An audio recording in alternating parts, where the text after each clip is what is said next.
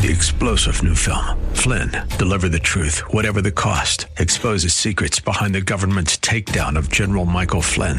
Flynn knew what the intel world had been up to. He ordered the first audit of the use of contractors. This set off alarm bells. He told the truth. He was the most dangerous person for Donald Trump to hire. They had to get rid of Flynn. Flynn, deliver the truth, whatever the cost. Available now. Watch it today. Go to salemnow.com. salemnow.com. Insightful, informative, irreverent. We're ready.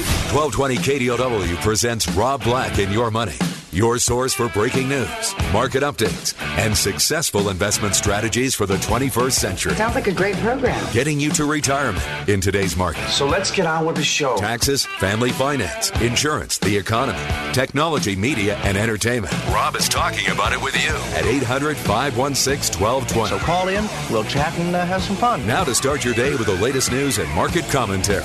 Here's Rob Black on the Bay Area's business leader, 1220 KDOW.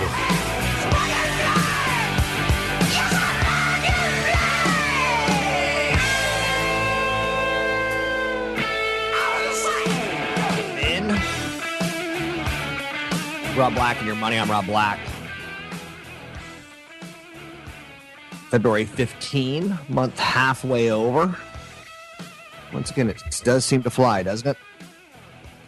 Got plenty to talk about today. A lot of headlines out there, a lot of news, stuff that you and I can both profit from. You know, one that instantly comes to mind, Comcast. Profit rose and they raised their dividend. Fourth quarter profit rose to $1.29 billion. In the last 90 days, they made $1.2 billion. Company announced a $6.5 billion share buyback and boosted their dividend by 44%. Those are good numbers. That's what you want to see. I'm not telling you to go out and buy Comcast because I think you have to pick a team of the right stocks and the right mutual funds and ETFs. But this is certainly a candidate. I don't own any. I hate the cable company, but at the same time, they made $1.2 billion. You know, if cancer made $1.2 billion, I'm not going to hate cancer. That's still love cancer. $1.2 billion is $1.2 billion, if you know what I'm saying. Zynga's in the news today. Like, I'm telling you, there's some interesting headlines out of the gate. Zynga reported earnings last night, first time since they've gone public. The company's getting hit with a slew of downgrades today. It's down 11%, sitting at $12.74. Don't forget, they came public around 10, so they're still up 27% from where they came public at. When you take a look at Zynga, you know, you're thinking games on Facebook, Cityville, Castleville, something about Chronicles. So they were downgraded by at least 3 brokers this morning, cutting their rating on the stock from the equivalents of buy to hold. Everyone sees it as pretty expensive. There's stories out there like that today that we can have fun with. It was quite a finish yesterday on the markets. Stormed back. Late trading. Huge losses became nominal gains and nominal losses. It was still that huge run that we had that sometimes sideways isn't down. It's resilient in this case. The sudden turn of events yesterday was attributed to reports that a Greek party leader was going to deliver a letter of intent to Greek lenders today. That headline has resonated because Conservative Party leader Antonis Samaras has previously expressed opposition to the Troika's austerity demands. It also resonates because Mr. Samaras is believed to have a good shot at winning the Greek election in April, and it's necessary under the bailout provision that all party leaders provide written assurances that they will not seek to change the terms of the deal after the election. So the headline, it made a lot of companies in the U.S. more valuable. It's strange, but true. Of course, the market's been fixated on the Eurozone. So we get the responses. You know, writing a letter from Greece to the IMF, the European Union, the European Central Bank, it makes Greece look like a 6-year-old. I'm sorry for punching Billy in the belly. There's a report this morning that EU finance officials are considering a proposal to delay all or part of the Greek bailout. If that's indeed the case, we'll see again a market that dips. So the subtle message here is that a dip isn't going to be the end of the world. Another show of resilience, of strength today. U.S. market provided a good foundation for foreign markets. It makes for a very receptive, uplifting news. Further reports that China intends to show its monetary support for the IMF and the European Financial Stability Fund. An indication that fourth quarter GDP reports in the Eurozone were not as bad as feared. France actually increased GDP in the fourth quarter 0.2%. That's not a recession. Germany's economy contracted, but that wasn't as big of a decline as expected. So, all things considered, it's not so bad out there today. A lot of attention's on Europe right now. The Empire State Manufacturing Survey showed an acceleration in the United States. That's a key manufacturing gauge. It jumped from a reading of 13.5 in January to 19.5. That's a blowout. It's a reminder of the U.S. economy, it's doing fine. And Obama's approval rating's going higher. That's another indicator that the economy's doing fine.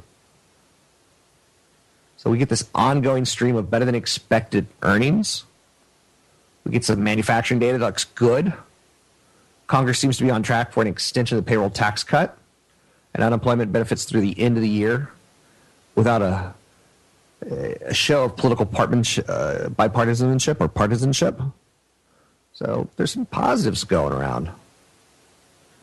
So we got lots to work with today. Earnings out of Comcast and Deere and Dean Foods, Abercrombie and Fitch, Dr. Pepper Snapple, Devon Energy. Tonight we're going to get earnings from CBS, Agilent, Marriott, NetApp, and NVIDIA. Greenlight Capital yesterday took a big stake in Dell, Xerox, Research in Motion, and Yahoo. Greenlight's kind of one of those negative firms, so when they finally get involved, it shows you that there's an extreme amount of pessimism in the stock. That they're attracted to it because there's so much negativity already around it. Soros Fund Management took a big stake in Xerox, Citigroup, AT&T, Schwab, and Amazon. Again, Zynga came out with better than expected earnings. While they beat on the top line, analysts are concerned that acquisition costs and acquisitions have slowed down for getting players into their games. Certainly, they use Facebook as a giant platform for their games. And Facebook in the United States, it's believed to be pretty saturated. It's one of those reasons that IPO probably won't be as attractive as some people want it to be. Avon has approached HSN chief executive to be its new CEO, Mindy Grossman. Cosmetic maker Avon's trying to replace its outgoing CEO, Andrea Jung. MetLife earned $1.31 a share, 7 cents above expectations. Insurance company. Foot Locker's in the news today. Athletic retailer announced a dividend increase, as well as a share repurchase program. So I'm liking some of the stuff that I'm seeing out there today. There's absolutely some positive news. What else do I have to be on top of with you today? Oh, how about some market numbers? Ding, ding, ding, ding, ding, ding, ding, ding.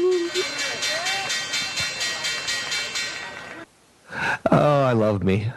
The Dow's down 20, the Nasdaq's up 9, the S&P 500's up 1. 10-year Treasury sits at 1.9.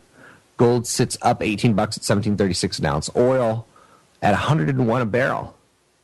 That's probably not very good, all things considered. QE3, we're starting to talk a little bit more about.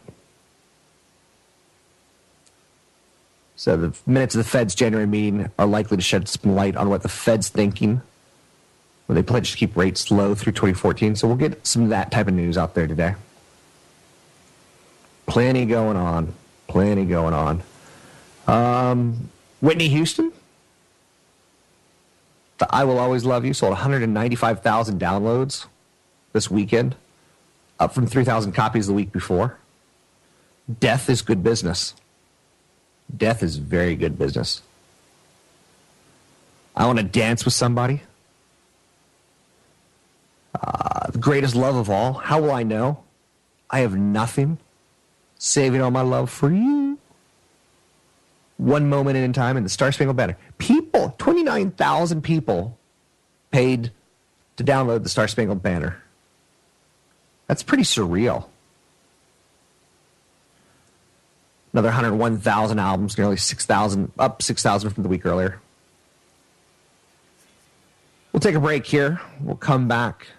Don't forget you can find me on YouTube channel, I Hate Rob Black. YouTube channel, I Hate Rob Black. You can find me at Twitter, Rob Black Show. No, my YouTube channel is Rob Black Show. What am I thinking? Facebook is I Hate Rob Black. It's the AM 1220 KDOW.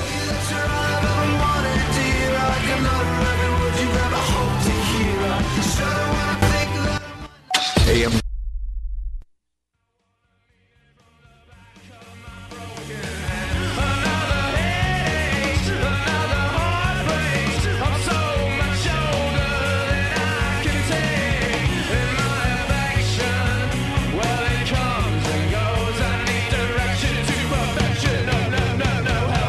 Visit Rob Black online at robblack.com. Now, back to Rob Black and Your Money on AM 1220 KDOW.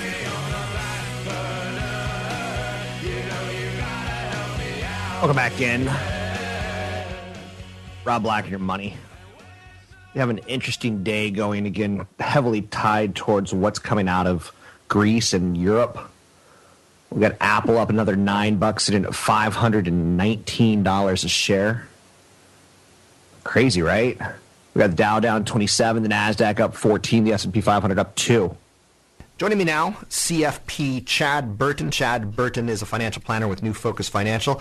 Coming in today to talk a little bit about long-term care insurance. Let's start with, what is long-term care? Well, long-term care insurance, and for the record, I don't sell long-term care insurance. Okay, that's good. Fee-based financial planning, but I'm a huge believer in it. I started in this business at a pretty young age with my grandfather, who had a lot of older clients. Right. And about 2 years into the business, it seemed like the phone was ringing almost every week. I'd get a call from a husband or a wife saying, they've gone into a nursing home, they've got Alzheimer's, how am I going to pay for this? It's back then was even $3,000 or $4,000 a month. Now you're approaching $5,000 or $6,000. In the Bay Area, you can see nursing home costs as high as $10,000 for a month for skilled nursing facility. Which, do the math, that's $100,000 a year. Yeah, $120,000. So the average person, once they go into a nursing home, first of all, once you hit about 70, there's about a 60% chance you're going in. Okay. And the average stay is 3 years. So that includes the people that go in for 10 years with dementia, and just and that's the killer of the portfolio. Yeah. And then there's those that go in for 6 months and have a stroke and die, or whatever. It's the average stay in America is about 3 years, and Medicare doesn't cover it. If you go through the right steps and you end up in a hospital for 3 days and within 30 days, there's all these rules to get any kind of a short-term coverage from Medicare. So the long-term, it's up to you. Okay. You're either going to, you got a couple of options. You can either pay for yourself. That means you've saved more than enough for retirement. So the person that's able to self-insure is those people that are 65 and they're able to live off of maybe 2 to 3% of their portfolio, and that's more than enough. Right. They can probably self-insure. There's middle America, which they're retiring and they're having to live off of 4 or 5% of their portfolio at 65. They need the long-term care insurance the most. And then there's those that haven't saved enough. They're going to go on Medicare, or Medicaid rather, and it's called Medi-Cal in California, which means to get that coverage, not only it's typically not the kind of care you'd really want for yourself or your parents, but you've got to spend down to $2,000, and only a certain amount of your home is now protected as an asset as well. So the biggest thing about long-term care insurance is it actually helps you stay out of a nursing home. If you have an event, you lose the 5 activities of daily living. Let's say it's dressing or eating or continence, whatever. They'll pay for somebody to come to your house and take care of you. It helps you stay in your home. Right. And tell me a nursing home that you've been in and great food, great people. This is where I want to be in retirement. No, I'd rather have a wheelchair ramp built at my house so I can stay there. And right? the parent that you put in that old folks' home, they're not happy, and they're bitter and they're pissed about it. So it's a lose-lose scenario. So long-term care, just so people know, my grandmother, she had Alzheimer's disease for 5 years, and it was horrific watching her die. Did you know, if you don't get out of bed, your bones become so frail they just collapse? Mm-hmm. Your arms start to curl up towards your heart because that's just age. You just sitting there waiting to die. Bed sores and everything else. It's ugh. My mother has had a couple strokes, and she's been in long-term care 3 times in the last 5 years. So this is a real issue. For me, I don't know, because I'm going to live forever, Chad. That's the problem. People that need it. If you've got more family history of people just having a massive cholesterol issues and they have a heart attack and die, right? Versus if I get a client and they have both parents went in with dementia or Alzheimer's, right? even the wealthy ones that can do the 1% to 2% of income and be completely fine. Yeah. What happens is they get to that point in time and somebody else, like a kid, is making the decision for them on care. Right. And the kid's worried about their inheritance. They're thinking, Dad's got Alzheimer's. He doesn't even know where he's at. I'm going to put him in this house where he's sharing a room with somebody else so I can inherit more money. So even wealthy people might want to look at long-term care insurance to take the financial piece of the healthcare decision out of the mix. It's really an estate planning piece as well. And you can write that type of instruction into your trusts. So with that said, do poor people need to buy long-term care? You know what I mean. Poor people can't afford it. I mean, it's kind of one of those things where you're looking at costs of $250 a month and up. Yeah. If you buy the stuff, it's early. Okay. It's more if you buy it later in life. $4,000 to $5,000 a month. Oh yeah, if you're 75 or 80. Okay. I mean, it gets to the point. You've got to get it purchased typically by 65, 66. So when you get to, you don't need long-term care insurance. Poor people don't need it because they can't afford it. Too old. You can't afford it. It's your risk is too high. You haven't paid in the pool long enough. And don't think that it might, most of the time when you're going to buy long-term care insurance, the agents say, well, rates aren't likely to go up, but really they are. Because an insurance company, the only way they can raise the rates is if they can go to the state and say, look, we've had higher than expected claims. We need to raise the rates, and the state will let them do that. So that could happen as well. Talking retirement issues and more with certified financial planner Chad Burton. You can find him at newfocusfinancial.com. That's newfocusfinancial.com. So it's a good day on Wall Street again. Dow's down 35, NASDAQ up 10, S&P 500 fractions higher. Home builder optimism rises for a fifth straight month. U.S. home builders, there's a portfolio. You could set up a portfolio in semiconductor equipment or software or networkers or tech or storage technology, healthcare companies, auto companies, consumer discretionary, broadline retail, hardline retail, softline retail. Home builders are one that I watch. In large part, they've had such a bad 5 years that at some point in time they become very, very cheap. So I think it pays to understand who the winners are and who the losers are in the world. Home builders, I think, like I said, there's some value there because they've been so out of favor for such a long time. They did do a lot of acquisitions already. They've acquired each other. Let's see how much time I got in the segment. A couple minutes. I could go on this concept. D.R. Horton, ticker symbol DHI, is a player. Again, I'm not telling you to go out and buy these guys. I'm saying here's some ideas for you. Hovnanian, ticker symbol HOV. KB Homes, ticker symbol KBH. Again, consult a broker advisor for taking action in any stocks mentioned. Lennar, ticker symbol LEN. Pulte Group, PHM. Toll Brothers, TOL. And that's when I start running out of names in home builders. There's a couple more like Ryland and Beazer and MDC Holdings. Meritage. There's other plays on homes like Standard Pacific, which does toilets and a lot of plumbing. Home Depot and Lowe's. So there's all sorts of plays there. But when you see how negative it's become, it becomes potentially explosive on the upside. So the home builders starting to, and again, your whole theory here has to be that you expect a good, another 2-3 years of slow economic expansion. You don't need hot economic expansion. You need slow. Fine. That's fine. You just can't expect a big recession. And if you do, then you stay away from the home builders. And I'm not answering all the questions for you. I'm just bringing up some of the thoughts and ideas behind how to make money on Wall Street. You listen to Rob Black and Your Money. I'm Rob Black, talking all things financial. Don't forget, I got a YouTube channel. I need people to subscribe. Please, please, please help me. I'm doing a money video of the day. If you want to take a look at what that looks like, you can go to YouTube, search Rob Black Show, and then subscribe to it. It's free. More importantly, I'm also on Twitter, Rob Black Show. I'm also at Facebook group page, I Hate Rob Black. I'll go take a look at that, see if you're posting anything during the commercial breaks on AM 1220, KDOW.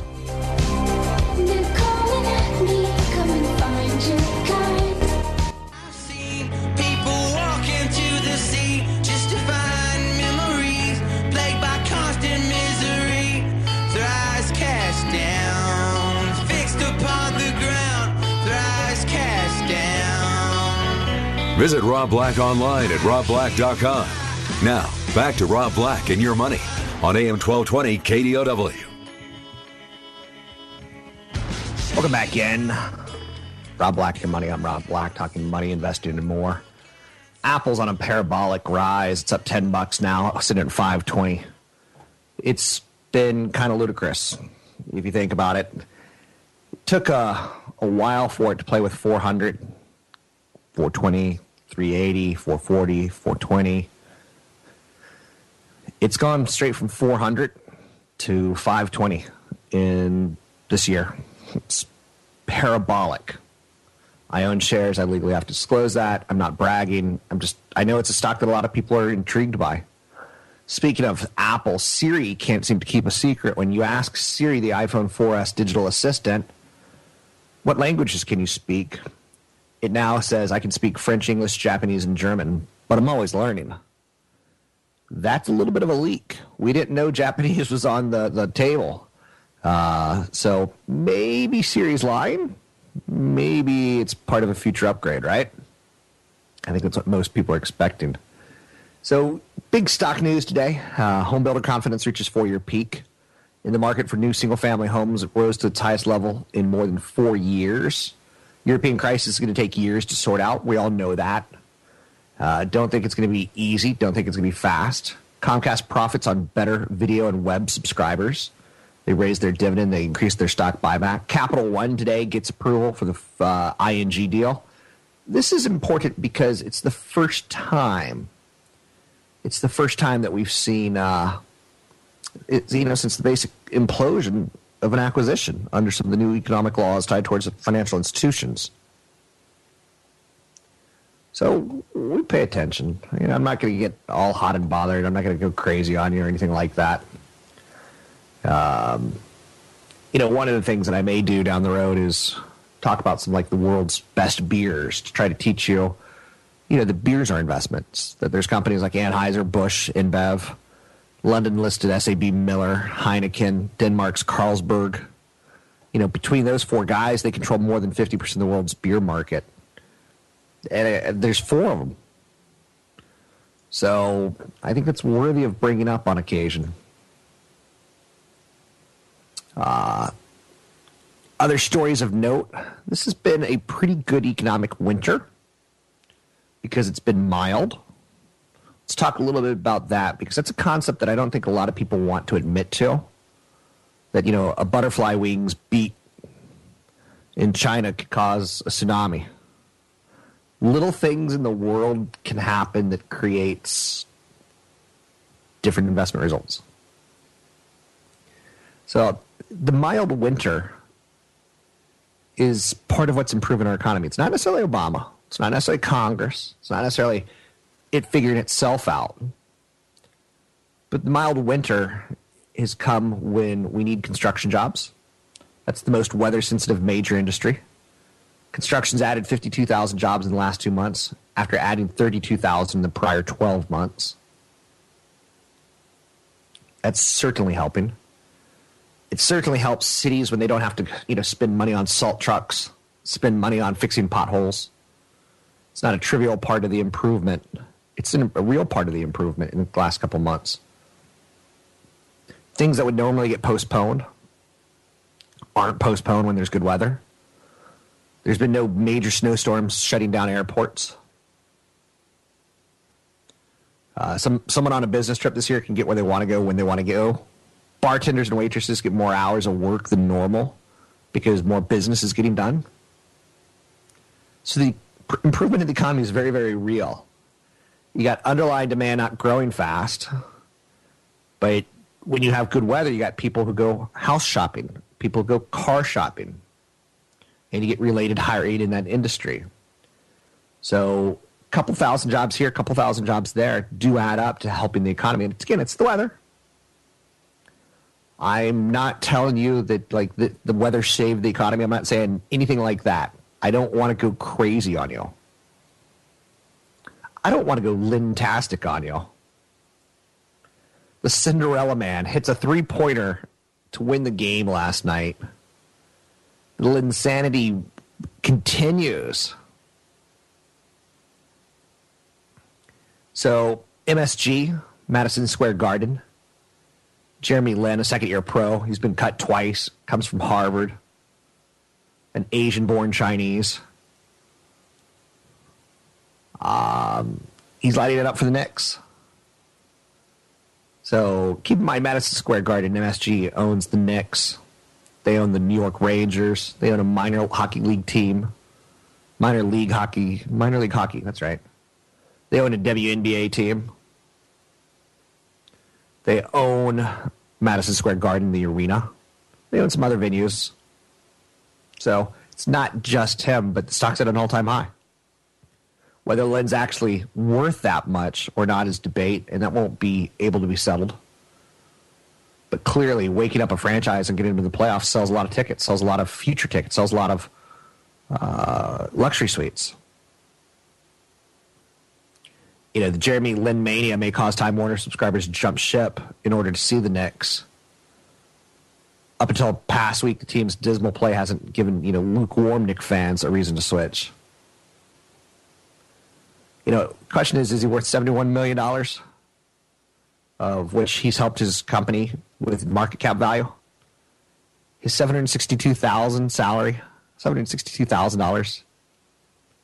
You look at $762,000, that's a lot of money for a bench warmer.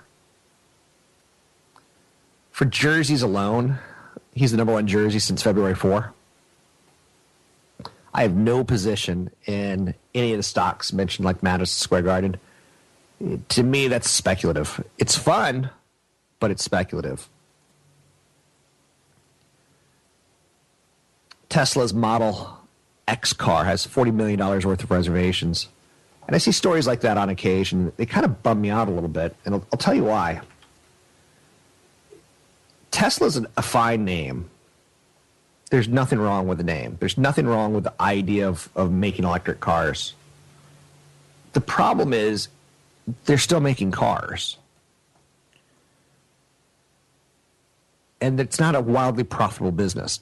I'd rather own Ford than Tesla. Ford has metrics that I can follow. Tesla has no profitability, and they're not supposed to be profitable anytime soon. So Tesla to me is like investing in your Uncle Dave, who's always drunk and promising to straighten up and promising to get a job, but it doesn't necessarily happen. Tesla compared to Ford, Tesla has no dividend. Ford has a 1.6% dividend. Tesla has no PE. Ford has a 7 PE. Now, again, I'm not saying I'm going to go buy Ford because, again, I don't like the auto manufacturers. It's just an industry that, to me, is not very profitable. And, yeah, you could have made a lot of money in the last couple of years playing the autos correctly. But for 30 to 40 years, you were losing in that play. So I get it. To me, take a look at Ford. It's traded about 7 times next year's earnings. Not a lot of people are expecting the world from them. Interesting with the battle of Coke, Diet Coke, Pepsi, Diet Pepsi. Coke and Pepsi both have a problem on their hands that Americans' taste for poppy fizzy drinks is starting to subside. So it's not as great as it used to be. PepsiCo, part of their strategy was to diversify. They got into things like Doritos, Gatorade. They had a big sponsorship with Tiger Woods. But they also got into orange juice. And PepsiCo's strategy to sell more orange juice right now is watering it down, which is great for the stock because it's an incredibly profitable way of getting more for less. Some consumers prefer orange juice that's less thick. Others want juice with the goodness of oranges. Some consumers will pay more or less for such versions. Some consumers add water before drinking orange juice. So Pepsi's saying, why not add water and charge for it? The best-selling orange juice in the United States is Tropicana. It's trying to regain some space in American refrigerators, which is what it's all about. It's also about how much space they get in the grocery store. On any given day, you can walk up and down the aisles of a grocery store, and it's probably 5 to 6 major investments. The Procter & Gamble's, the Kellogg's, the Pepsi's. Instead of trying to match Coca-Cola step for step in the 100% orange juice category, They're now focusing on less with more innovation. Trop 50, which is one of their big winners, 42% orange juice using a natural low-calorie sweetener, has been a bright spot for the brand. Tropicana is targeting the Hispanic market. Gross margins are higher than they've ever been with this type of experience that they're trying to do. So Pepsi shares are up 1.6%. That's horrible. Coca-Cola was up 6.4%. The S&P Consumer Staples Index was up 11%. So you can see these guys are underperforming where they should be. Let's take a little bit of a break here. More investment lessons, more investment ideas. When we come back, find my YouTube channel, Rob Black Show, my Twitter, Rob Black Show, my Facebook group page, I Hate Rob Black. Find me online at robblack.com. You listen to AM 1220 KDOW.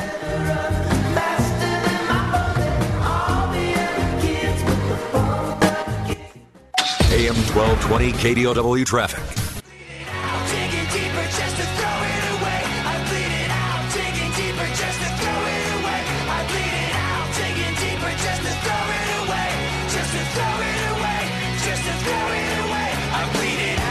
Visit Rob Black online at robblack.com. Now, back to Rob Black and Your Money on AM 1220 KDOW.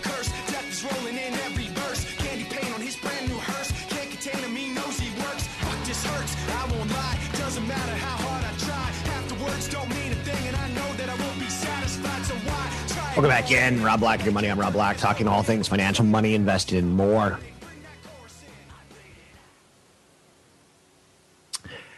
Oh, the Linsanity. Lynn's three-pointer in final second makes it 6 straight. I don't know if there's enough of a story there for it to continue to play out. But the patent office has already received Linsanity. Berkshire Hathaway added some stocks yesterday. It was disclosed. Not yesterday they were disclosed, but it was disclosed yesterday. But yesterday we learned that they added stocks in the fourth quarter. Warren Buffett's 81 years old. And to me, Warren Buffett is still the man. When you ask who's the man, he's the man. Berkshire Hathaway boosted its stake in DirecTV. It added holdings of Liberty Media and DaVita. DaVita is a dialysis-based company in San Francisco. He drew down some of his cash hoard by engine additive maker Lubrizol. He got a preferred stake in Bank of America last year. He added more common shares of IBM. He wants to get his cash down even further. Buffett said he's going to focus on managing Berkshire's large stock holdings, such as a stake in Wells Fargo,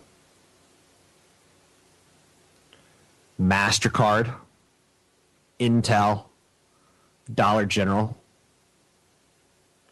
Dollar General's been a real smart one. A lot of people look at Dollar General as a game.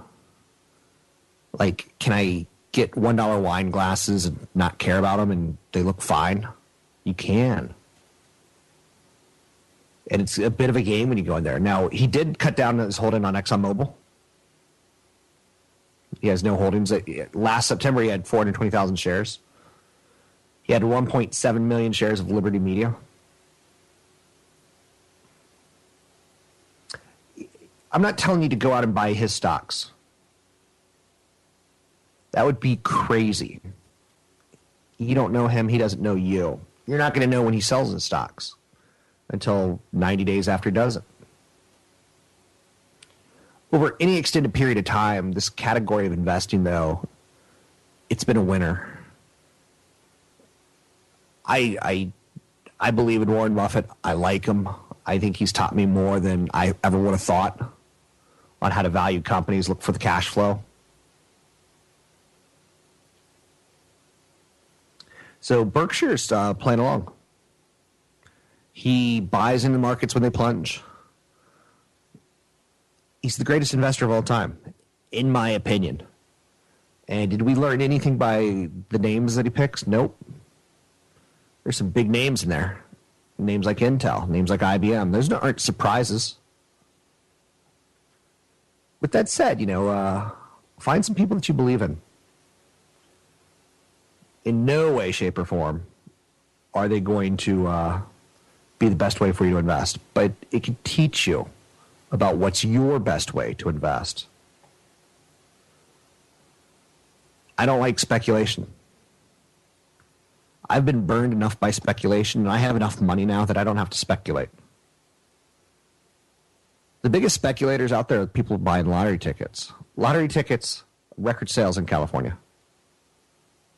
It's expected that we're going to have at least $1 billion lottery winner sometime in the next 3 years as more and more people play the lottery. And lotteries are starting to change the rules a little bit. They're starting to look for $2 tickets instead of $1 ticket. Minimum payouts of $40 million. So they're figuring out ways to get you in. More and more people playing. You know, there's some people that governments fear spend hundreds and thousands of dollars playing the lottery. You know your odds of hitting the Super Lotto? It's about 1 in 170 million. It used to be 1 in 190 million. If you think you're that one person out of 170 million, good luck to you. Good luck to you. Anytime I'm in a grocery store or convenience store and I see people buying lottery tickets, inevitably I giggle, I smirk. Hey, I don't mind if you buy a $2 lottery ticket, because for $2 to dream about what you would do with $170 million, that's a cheap, cheap dream. It's better than buying a $10 six-pack and losing yourself in the booze. Remembering how you used to be great as a child or as a teen, and how, well, this is what life gives you. You'll never get that body back. You'll never get that speed back. $2 dream, that's okay. But there's people that plow tens and thousands of dollars into the lottery. I know. You're saying, but dog, I came close once, but dog, I rule at bingo. Kellogg's buying Pringles from Procter & Gamble for $2.7 billion. It's basically scuttling the deal with Diamond Foods as that deal fell through. The transaction's going to reduce Kellogg's earnings this year by as much as 16 cents a share. I bet you can't eat just one Pringle. The purchase gives Kellogg's the second largest maker of savory snacks, a product with over $1.5 billion in sales in 140 countries. That's $1 billion category, Pringles. It's a global business. It gives them a bigger global snack business. It's an irresistible asset. I won't even buy Pringles. I know that they're going to instantly kill me. So, acquisitions. There's been about 1,000 transactions in diversified foods in the last 5 years, as companies like Cadbury and Kraft and Procter & Gamble and Kellogg position themselves for where they want to be. You're listening to me, Rob Black. The show is Rob Black and Your Money. You can find me at iTunes under Rob Black and Your Money. A podcast of the show is also available at kdow.biz, typically about 10 a.m., so 2 hours after it's over, an hour after it's over. Both hours are up. You can find me on Facebook group page, I Hate Rob Black. You can find me on YouTube, Rob Black Show, Twitter, Rob Black Show. I send out a video of the day, a money video of the day with 3 top stories. And I send out my show notes for the 545 hit that I have on the Channel 4 News every day. You listen to AM 1220, KDOW.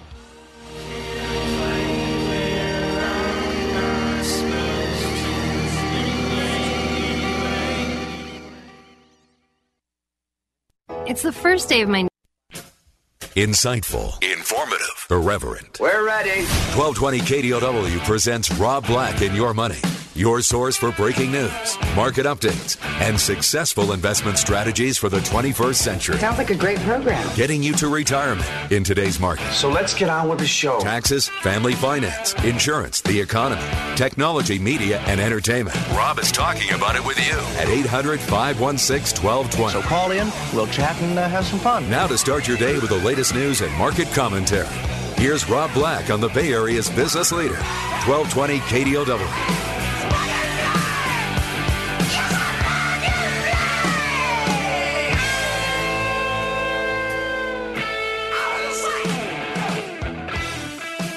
Welcome in.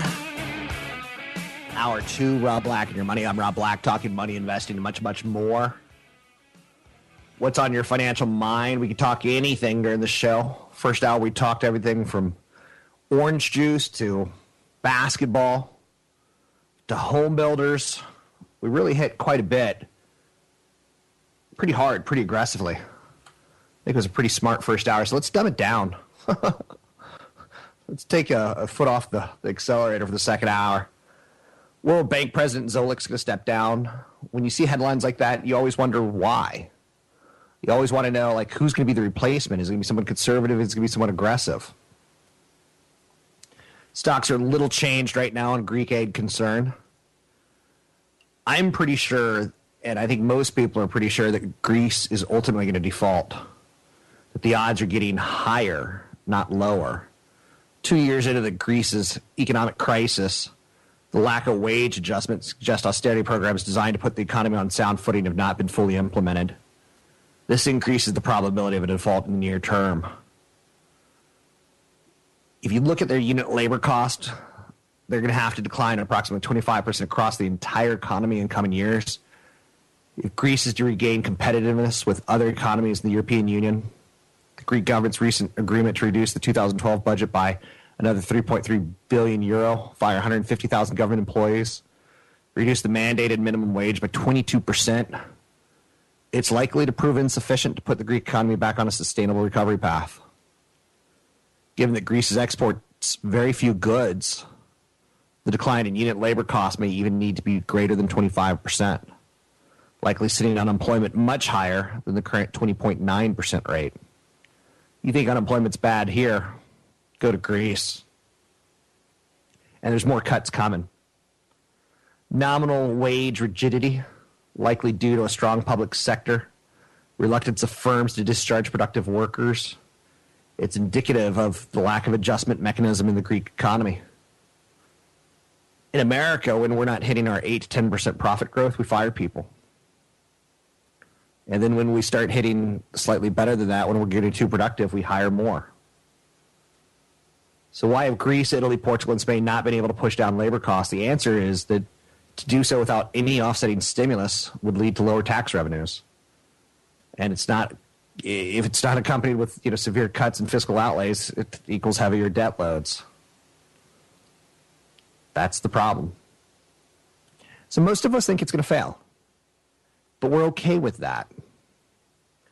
We understand what the market can and can't give us. We play by the rules. We don't try to cheat. We don't try to hit home runs.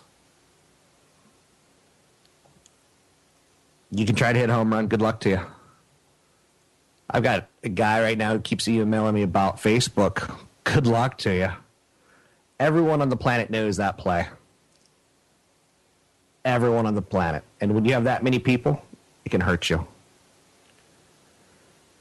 So here's what can go wrong, in my opinion. And this will show you that I'm not always optimistic or pessimistic. I'm just not. I know that all investments are subject to risk. Investment in bonds are subject to interest rate, credit, and inflation risk.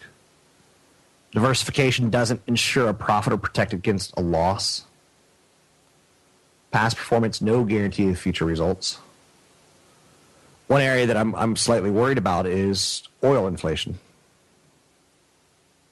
I think if oil goes to $120, $130 a barrel, I think it would hurt us in the United States. It would hurt our economic growth. Unstable home prices could be problematic in 2012. And the euro economy. How much of a recession does it hit? And how much demand does it take away from the U.S.? A couple of years ago, I was on vacation, and there was this gorgeous French couple. Like, the guy was good looking, the woman was good looking. Like, it was pretty intimidating. And their economies were firing on all cylinders. And here they were in the United States spending money. We need those people. Now, again, we won't see as many of them, but we still need them. Did you know that Jimmy Kimmel is going to get up to $2 million a year from YouTube? Google's going to pay him between $1 to $2 million a year in revenue. Kimmel's YouTube presence is made up of 8 to 12 clips a day of material that either got cut out of his show or builds on some of his other skits. His channel has 314,000 subscribers and 40 million total views. I have a channel. I've got 200 subscribers, not 314,000. I only started a month ago, though. So go to my YouTube channel, Rob Black Show. The YouTube notion came in 2008. Mr. Kimmel noticed that posted clips from his made-up battle with Matt Damon were getting millions of views across the web. As the core age of late-night TV hovers in the mid-50s, he saw an opportunity to grab a younger audience. He saw people putting it up and thought, we should do this ourselves. So he did. So it's deflating the idea that a web presence would drain viewers, because his shows for 50-year-olds in the evening. Kimmel's ABC show is the only major late-night program to see a year-over-year increase in viewership. And maybe one of the reasons why is because of what he's doing with YouTube. That's some serious do-re-mi. YouTube's recently made their YouTube videos a little bit easier to make into programs, into television channels, or in channels. Internet channels, whatever you want to call them. I think you'll continue to see some good things coming out of Jimmy Kimmel. So I think he's right on as far as his thought pattern. Home builder confidence reaches a 4-year high. That's one of the top stories of the day. Key manufacturing gauge out of New York showed a sharp gain. Berkshire Hathaway showed some of his holdings. I did a piece yesterday that's going to be up today on my YouTube channel, Rob Black Show. I did a piece about how there's no way of denying, if you look at emerging growth, there's no way of denying that's where world population is, and that's where most of the economic activity, as measured by consumer demand, that's where most of the economic activity is going on right now. Americans only have 3% exposure to emerging markets. It used to be thought that emerging markets had political risk, right? That they had trouble getting money. But emerging markets are starting to become a little bit more self-reliant. And take a look at the United States. We've got political risk. We've got a Congress that's dysfunctional with the president. We've got political risk that we can't do what we need to lower our deficits. Europe has a banking crisis. Once thought to have, some of the oldest, most established economies of the world. They've got problems. So I think you can start making the case that the risk really isn't necessarily in emerging markets. The risk is in established markets. It's just a theory that I'm working on. More and more of my money is exposed to emerging markets on a yearly basis. And I feel pretty comfortable saying that out loud. I don't feel like I'm doing anything crazy or anything that can damage or hurt you. So markets are a little changed today. Comcast, the largest cable company, they're up 6%, announcing a $6.5 billion buyback. Profit jumped 26%. They're losing fewer subscribers. Kellogg's up 4.5%. They've agreed to acquire Pringles potato chips from Procter & Gamble. Hartford Financial up 5.5%. John Paulson, a billionaire. He's trying to break up the insurer. He's trying to find value inside of it. So those are some of the top stories of the day. China pledged to invest in Europe's bailout funds and sustain its holding of euro assets. Biosanta Pharmaceuticals up 44%. They got a testosterone replacement therapy developed for men. It won U.S. regulatory approval. Any man who watches The Bachelor probably needs this testosterone replacement therapy. Let's take a little bit of a break here. We'll come back, talk more investing, finance. We'll talk a little Zynga. Find me on Rob Black Show at YouTube.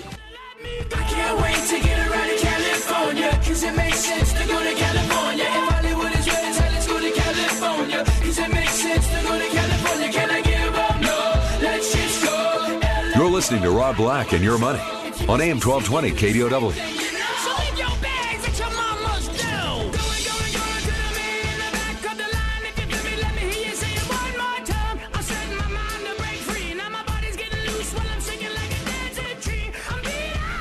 Welcome back in.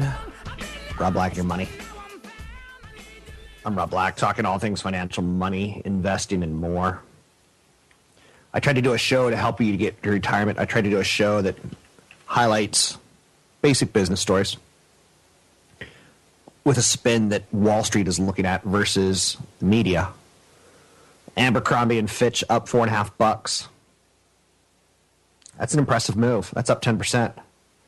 Their recent quarterly report came in better than expected. Earnings guidance, better than expected. They were too conservative when things slowed down. China officials are expressing intent to expand investment in Europe. Eurozone and a few countries reported relatively lackluster fourth quarter GDP, not worse than expected. Headlines are suggesting Eurozone officials may delay release of bailout funds to Greece, which just, again, it feels like a yo-yo. Know that going in, otherwise don't play the game. Let's take a look at the top numbers of the day. The Dow's down 31.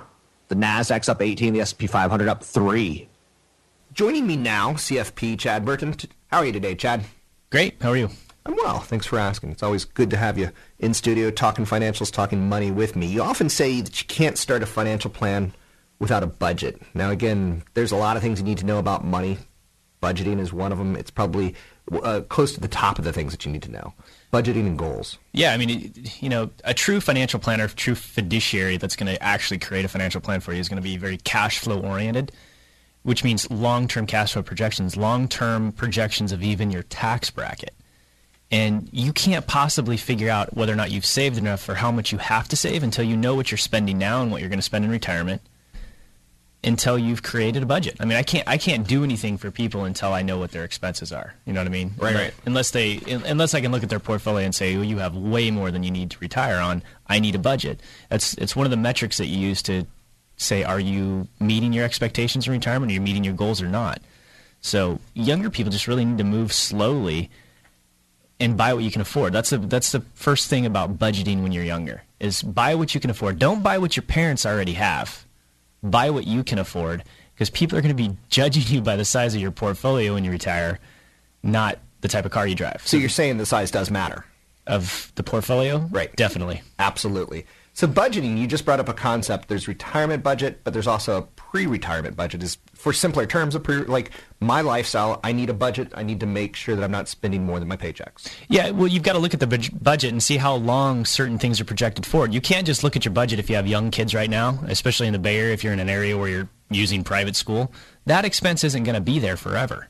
So some certain expenses, private education, certain kids' costs, the ballet every month, the soccer costs, that's going to go away at some point.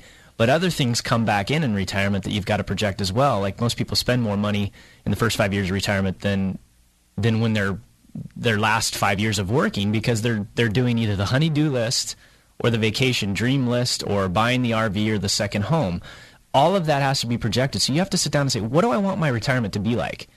Am I really going to be happy if I just quit working at age 60 or 65? Do I have hobbies? Do I have things that excite me, that I'm passionate about, that I want to do? And how do I fund that? How do you make money work for what you really want your life to be like? So I get the whole Rob Black's lifetime budget. I get what I'm spending, what I'm not spending, what I'm saving, what I'm not saving.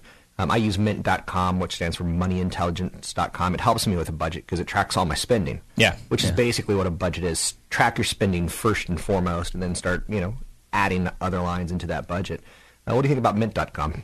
I think, if you can get past the first couple of quarters where it's kind of monotonous, you got to make sure things get categorized the right way. Sometimes if you're using certain cards, things can get double booked. So there's definitely some weekly cleanup that you want to do for the first couple of months on Mint, and then hopefully it gets automated for you. You sign up your credit cards and debit cards, and then it tracks your spending and helps you categorize that, and then you can see how you're doing versus other families in your same kind of zip code area.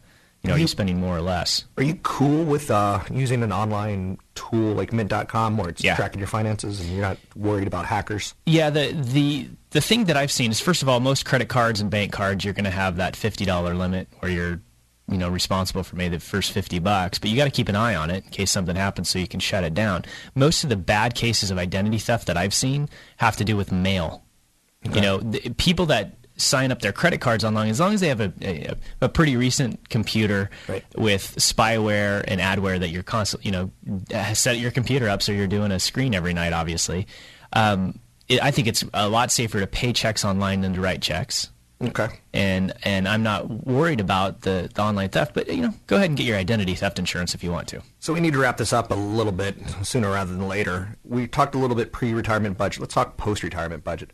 What are some of the surprises that people need to start allocating for that expense? Your dreams, first of all. So you got to make sure you sit down now and dream what you want your retirement to be like that and budget for that. But don't forget, you got healthcare costs. Medicare insurance isn't free when you turn 65. You have Medicare. You got to pay for Medicare Part B. That's $115 or so a month or more if you're a successful person and have a higher income.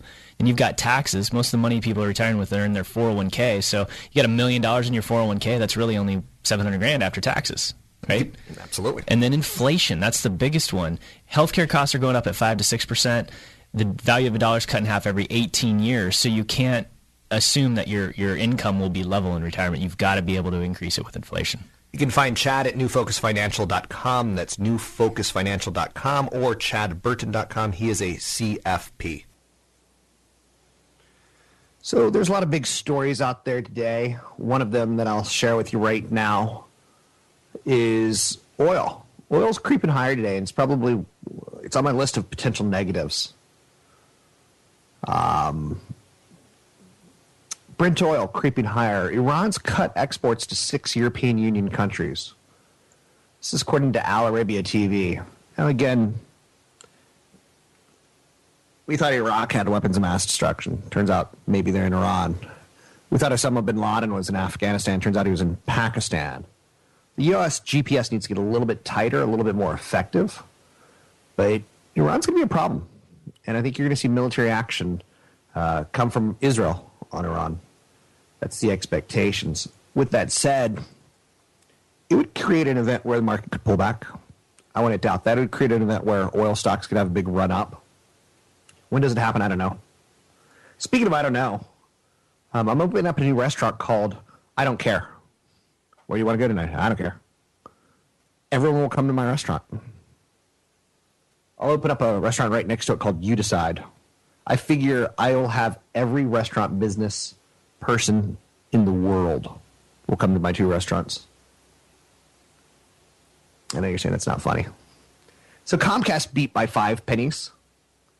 5 cents better than expected, 47 cents earnings. Revenue's up 54% year over year. How's that possible? They announced a new $6.5 billion stock repurchase program. The company plans to repurchase $3 billion during 2012. Representing a 40% increase over the $2.1 billion repurchase in 2011. It's increasing its dividend to 65 cents on an annualized basis. That was a great quarter.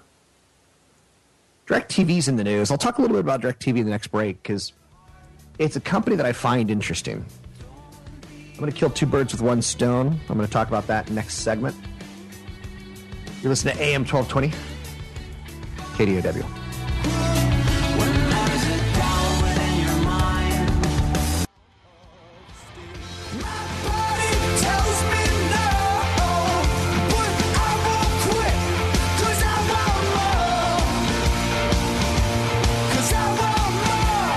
Visit Rob Black online at robblack.com. Now, back to Rob Black and Your Money on AM 1220 KDOW.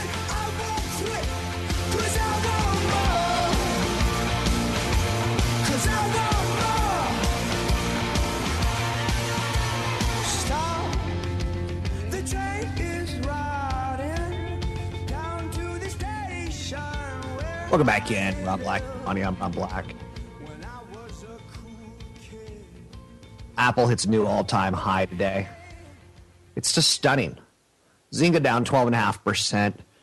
There's some negatives on Zynga coming up, including the lockup period where it opens up and insiders should be able to sell. That stock's expensive over $10. It starts to become attractive under $9. Doesn't mean you can't make money with an expensive stock, but I'd rather own somebody else. LinkedIn is rumored to be in talks to go into China. Yahoo disclosed last night its intention to nominate 4 to the board of Yahoo. That's a company called Third Point's going to nominate 4 board members. SanDisk announced this morning it's going to acquire FlashSoft, which is expected to become accretive in 2013. SanDisk is a play on iPhones and MacBook Airs and iPads. They make the flash memory that turns on your computer super fast, which is what we all love and want. Once you get a flash drive, you'll never go back. It's all that in a bucket of chicken. There's some rumors that the next Xbox will have all flash memory and no hard drive. Flash memory is a little bit more expensive than hard drive. Absolutely. Juniper Networks is breaking out today. I'm kind of just rambling here with some odd notes. It's above its 200-day moving average. A lot of resistance right at around 25, but it's pushing higher. TiVo's in the news today. They're going to report earnings after February 23rd. Most analysts are pretty, not most analysts, but some of the few analysts who follow it, and they're smaller firms. They think the company's going to have some good subscriber growth, some incremental contribution. A little bit of contribution from the AT&T settlement. I always thought TiVo should be acquired by someone like an Apple because the TiVo interface was so easy to use. But Apple, it looks like they want to develop, instead of a device that dangles under your TV, they want to develop the whole TV. Cut the wires. I hate wires. Not like, not like in a crazy way I hate wires. They're so unsightly. So a couple other stories of note today. I told you I was going to talk a little bit about this, was DirecTV. Latin American business should have a 10-year growth runway. So they're getting more and more into Latin America, and it's doing very, very well for them. The relatively affluent consumer in the U.S. has, more moats around it. But Latin America is wide open for them. Quad play matters. Quad play being tied into the TV, into the internet, into wireless, and into your phone. AT&T and Verizon have basically effectively classed their lot with the cable, multiple subscribers. It's less of an approach than Dish Networks of building out a greenfield mobile business, particularly if the government restrains relationships with companies like AT&T. But DirecTV is interesting. I can't get there yet, but I always pay attention to it. Madison Square Garden's up another 3% today. Linsanity continues. New York Knicks point guard Jeremy Lin hit a tie-breaking three-pointer last night with half a second left. They were down big to the Toronto Raptors and had a massive, massive rally in the fourth. The New York Knicks are being led by the Taiwanese American Harvard graduate, which it doesn't exactly roll off the tongue, but it's pretty cool to watch. One analyst today is talking about the FDA-approved new testosterone gel developed by Biosanta. It's a once-daily transdermal testosterone gel for the treatment of male hypogonadism. Excuse the word pronunciation, i.e. low testosterone levels. It's licensed to Teva Pharmaceuticals. Teva is responsible for all regulatory and marketing activities. So the royalties on sales of the product, 5 to 7.5%, will go to Biosanta. Market's pretty sizable. It's greater than $1 billion. But Teva's the fifth entrant. Therefore, it's not going to be wild royalties, in my opinion. So I just killed two birds with one stone. Do you think birds ever stand around and say, let's try to kill two humans with one stone? And why killing two birds with one stone? Why not just use two stones? Look around your yard. There's plenty of stones. We're no fear of losing stones, in my opinion. Let's talk about some of the other stories that are out there on Wall Street today. Investing ideas, concepts. A diner suffers a cardiac arrest at the Heart Attack Grill. I love stories like this. A male diner suffered a heart attack at the aptly named Las Vegas eatery Heart Attack Grill, chowing down on a 6,000-calorie triple bypass burger. He was having the sweats. He was shaking. A lot of people thought it was a joke. A lot of people thought it was a publicity stunt. People were taking pictures of him. You have to have a pretty morbid sense of humor to find that story funny, but I have a pretty morbid sense of humor. Bypass burgers and flatliner fries. 6,000-calorie triple bypass burger. I'm sorry, but when you're eating like that, you get what you deserve. I know you're saying that's cruel. It's great publicity. Wonderful publicity for the firm, right?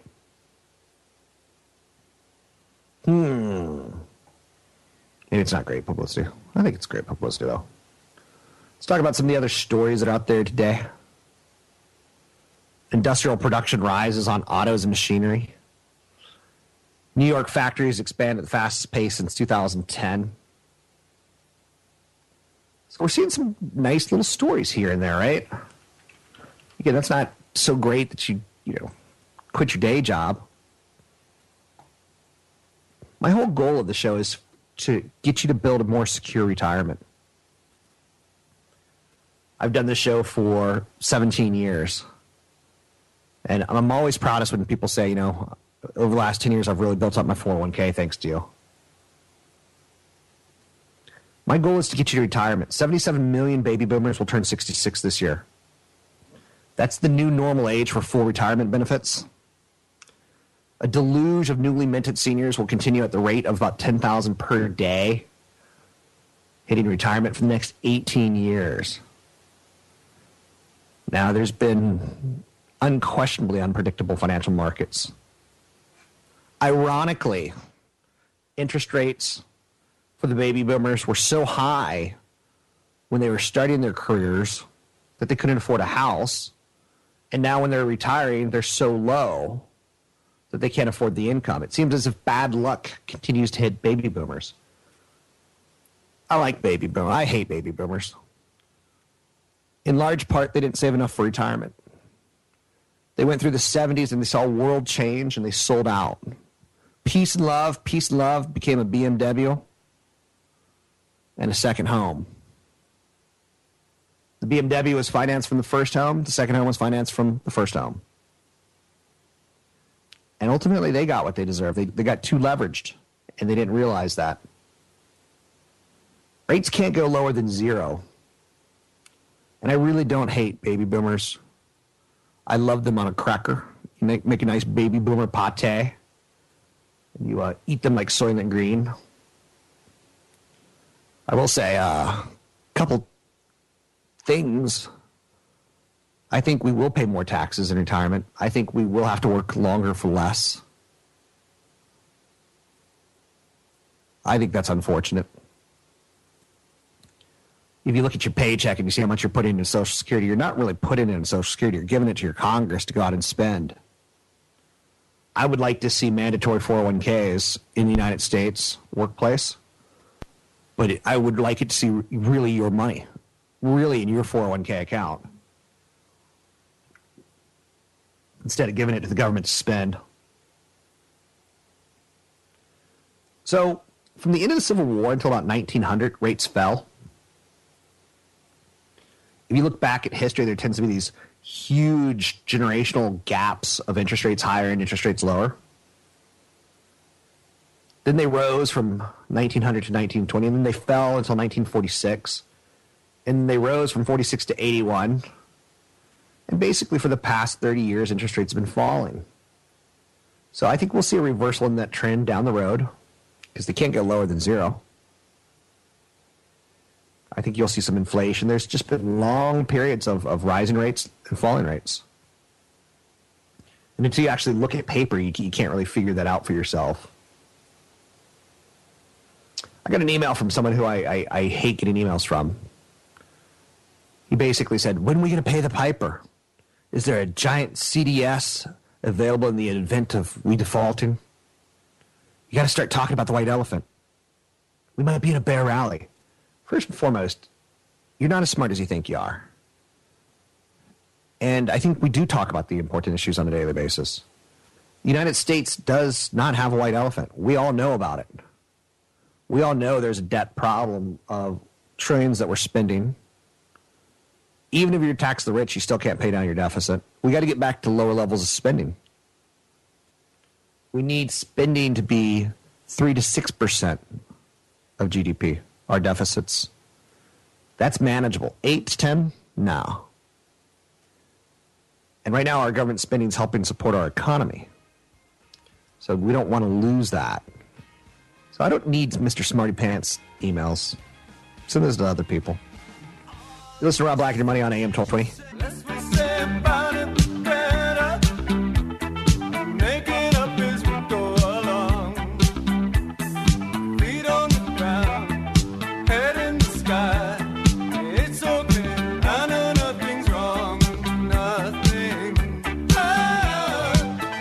listening to Rob Black and Your Money on AM 1220 KDOW.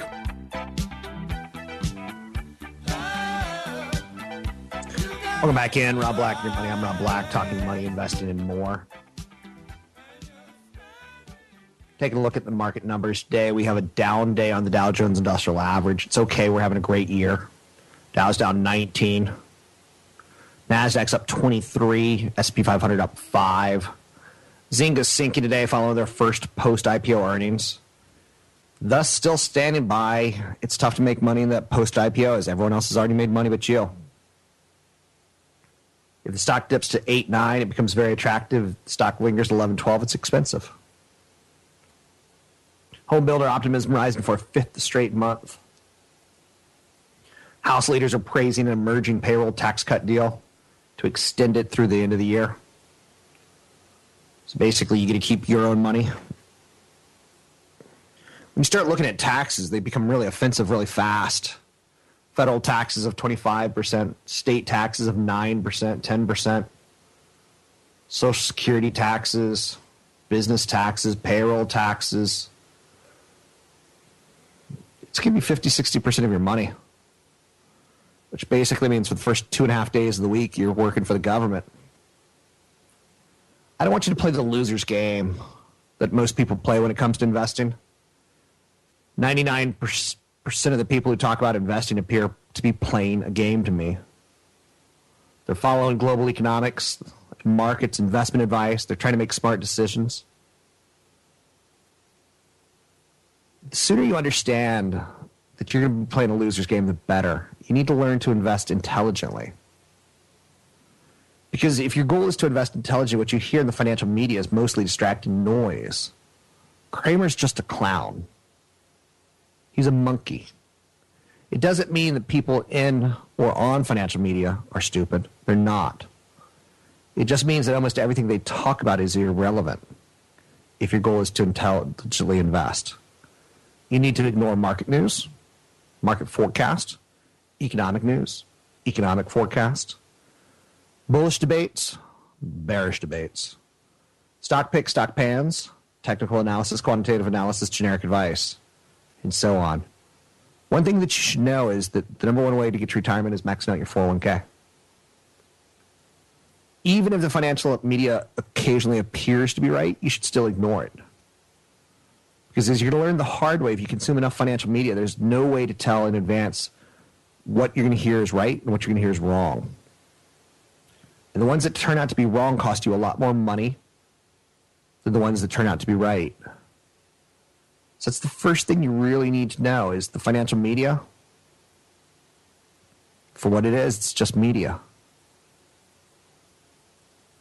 The second thing you need to understand if you want to invest intelligently is if you choose to play the global sport of investing, you'll not be playing in a special little league or low stakes table. Globally speaking, there's a lot of economic activity. Globally speaking, there's a lot of demographic growth. Third thing you need to understand is that the only way for you to make money trading versus intelligently investing is to outplay top professionals. Trading is a game of big poker. And the pot that you're playing for is called the alpha. It's how volatile the market is. The total amount of performance that exceeds the performance of the index. That pot, the alpha, is won by the same players. It equals the amount lost by other players. So to make it smart to do trading, you have to have a good reason for thinking that you're going to be one of the alpha winners instead of the losers. And when you look at the competition, massive global institutional investors, decades of experience, tens of billions of dollars to spend on research, traders, trading systems, information, advice, access to companies and governments, 100 other advantages that you've never heard of or will know of. And you suddenly realize that your chance of winning that alpha pot and day trading smarter than the professionals are small. You got to remember the old poker adage.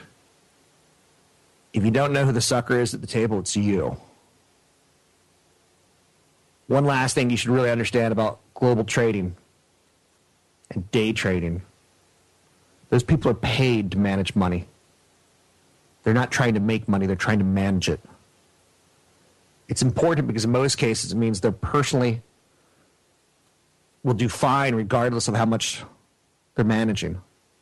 As long as they don't screw up too badly, they'll be able to collect big money management fees year over year from suckers like you. Even they do worse than the market index, which over the long term, more than 90% of them will do. You don't get paid a cent to manage your own money. You'll invest tons of your valuable time and effort in playing a game that you're going to lose. I hate seeing people try to day trade. I hate seeing people try to look at the market, look at the economy, look at the news, and change what they're going to do. You need to accumulate wealth, and later in life, you manage wealth. You need to invest in a diversified portfolio, period. You need to rebalance automatically when allocations get out of whack. That's it. You're now an intelligent investor. It's that simple. It's not a magic formula. And it's very hard to stick to it because the financial media, they need to make a living. They're covering the market 24/7, and it's exciting. Minute to minute. Buy things you can afford. And stop believing the universe will pay for it later. You need to have lower cost and fewer mistakes. It's hard to understand and believe that the strategy will guarantee that you outperform about 75% of investors. But you're going to be lower cost and fewer mistakes, so you will. So if you're smart and disciplined enough to do it, hats off to you. If you continue to think there's a white elephant in the room, you're playing a loser's game. You don't understand what you're doing, you're in over your head, and people like me will eat you for breakfast. I will eat you like a donut, slurp you down, and move on. There's a new video of a shark eating a shark. It's pretty awesome. You got to start playing the winner's game. Low cost, diversification, rebalancing. We'll take a break here. We'll be back in 22 hours. You can find me at Facebook group page, I Hate Rob Black. No. Facebook group page, I Hate Rob Black. Find me on YouTube at Rob Black Show. Find me at Twitter, Rob Black Show. AM 1220, KDOW. The Ad Council. 3-star General Michael J. Flynn, head of the Pentagon Intelligence Agency, knew all the government's dirty secrets. He was one of the most respected generals in the military. Flynn knew what the intel world had been up to. He understood its funding. He ordered the first audit of the use of contractors. This set off alarm bells. The explosive new documentary, Flynn, Deliver the Truth, Whatever the Cost, uncovers the facts behind this scandal. Flynn told the truth. He was the most dangerous person for Donald Trump to hire. I find out the worst enemy that I'm going to face in my life is right here in America. They took my assessment and they wanted me to change it. And I was like, I'm not changing it. They had to get rid of Flynn. With in-depth interviews, archival footage, and never-before-seen personal records of the man behind the headlines. I just felt like I was drowning. Flynn, Deliver the Truth, Whatever the Cost. Available now. Watch it today. Go to salemnow.com. salemnow.com.